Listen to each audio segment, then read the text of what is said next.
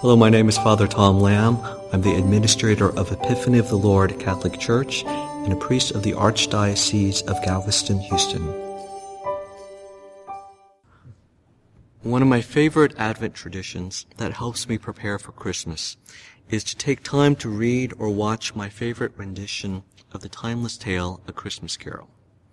We know the characters: Ebenezer Scrooge, a miserly and bitter soul whose worst character flaw is that he treated Christmas Day like any other day of the year.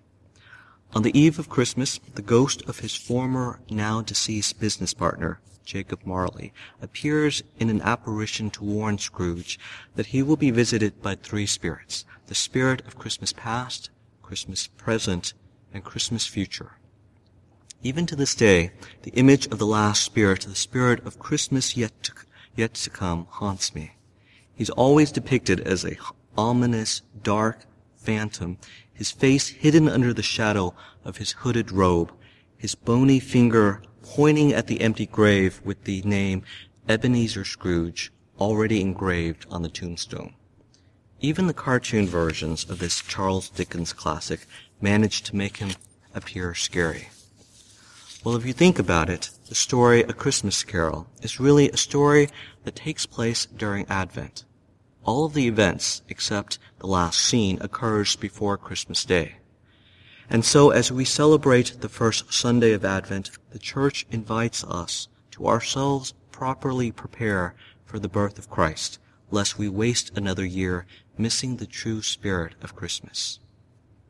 During these next 4 or so weeks of Advent, the readings at Mass will introduce you to larger-than-life characters, real-life, true people richer in spirit than any character from the Charles Dickens classic tale. And if you listen closely, these characters will speak to you.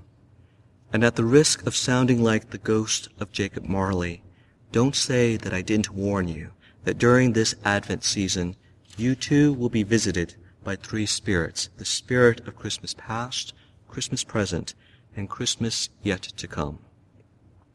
Every year during the Advent season, the Gospel readings reintroduce us to these biblical spirits who will help us grasp the true meaning of Christmas. The first is the spirit of Christmas past, John the Baptist. John was the last in the tradition of the great prophets. All of the Old Testament prophets echoed one underlying theme: prepare the way for the coming of the Messiah. Since the age of the prophets, the human race was told to keep watch for the Messiah. So for generations, mankind held its collective breath in anticipation, hoping to be at the right place at the chosen time. So if the world was waiting so long to see this wonder of wonders, why did only a handful of people recognize the sign of the time? Why was it that only the shepherds heard the celestial serenade of angelic voices singing Gloria in excelsis Deo? And why were only 3 kings of all the kings of the world wise enough to follow the star to Bethlehem, to adore the majestic king in swaddling robes? Because many did not make room for him in the inn, much less make room in their shut-in hearts to receive Christ. And not wanting us to make the same mistake, you will hear from St. John the Baptist in the next 2 weeks, reminding us to ourselves prepare the way for the Lord. John the Baptist is the spirit of Christmas past because his is the voice that echoes through the corridors of time to every Advent season, warning us against following the strands of thousands of twinkling Christmas lights to the nearest discount sale, but rather to seek the single candle light of the lantern hanging above the tabernacle, the stable where Christ was found or can be found in every church. John's is the prophetic voice warning us not to be fooled by the plug-in scent of gingerbread house or artificial hollyberry spice, but rather to inhale the smell of incense, frankincense, the gift of the Magi in adoration of the body of Christ. Now the second spirit of Christmas, the spirit of Christmas present, you will meet on the last Sunday of Advent. The incarnation, Christ being born into this world, is not just something that happened in the past, a whisper of an echo of a time long past. No, the spirit of Christmas is something that is happening now. The incarnation began with an angel asking a virgin in the town of Galilee if she would give God a human form. The Virgin Mary is the mother of Christmas. She has every claim to this title because she was the first to celebrate Advent as she carried the child of God in her womb until Christmas Day. Even when Mary was still bearing Christ in her womb, she was always presenting Jesus to the world, having already conceived him into her heart. And in the readings in the coming weeks, we will hear how Mary bears Christ into the world and in the lives of Saint Joseph, her cousin Elizabeth, and to anyone to whom she pays a visit this Advent season. Mary is the spirit of Christmas present because Mary makes present Christ to those who decide to conceive Christ in their own hearts.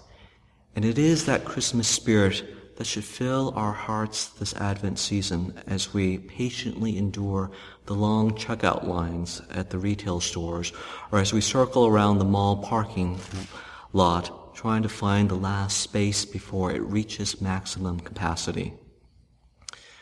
In our frantic quest for the perfect present, let us ask Mary to fill us with patience, lest we be tempted to lay on the steering wheel horn, the vehicular equivalent of a bah humbug that dampens the Christmas spirit of others around us. Now we come to the last of the Advent spirits, the spirit of Christmas yet to come. You've already heard from him. This spirit made an appearance in the Gospel reading on the first Sunday of Advent. He came in on a mysterious cloud, but not cloaked in the shadow of darkness. No, he comes robed in the radiant light of his glory. The spirit of Christmas yet to come is the Son of Man at the second coming. You see, Jesus came into the world on the first Christmas, and he will come again on the last day. But unlike the ghost of Christmas future from the movies, he is not a dark, ominous figure that represents death. The Son of Man is the light that vanquishes the darkness. Whereas the spirit of Christmas future showed Ebenezer Scrooge the empty grave and then pushed him into it, the Son of Man will raise our mortal bodies from our graves one day and usher the souls of the righteous into the light of eternal life.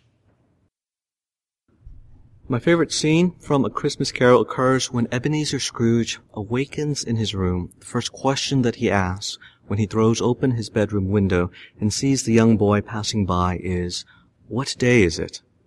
Scrooge half expected that he had missed Christmas yet again, and that is why he does backflips when he learns that he can now experience the joy and peace of Christmas Day thanks to the guidance and insights provided by the spirits of Christmas.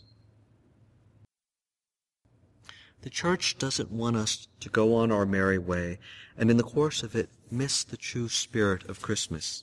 Instead, the Church gives us the season of Advent to slow us down enough to spend some time recalling the past coming of Christ, to invite Christ into our hearts in this present Advent season, and to look forward to the future advent of Christ at his second coming. Past, present, and future, those are the spirits of Advent.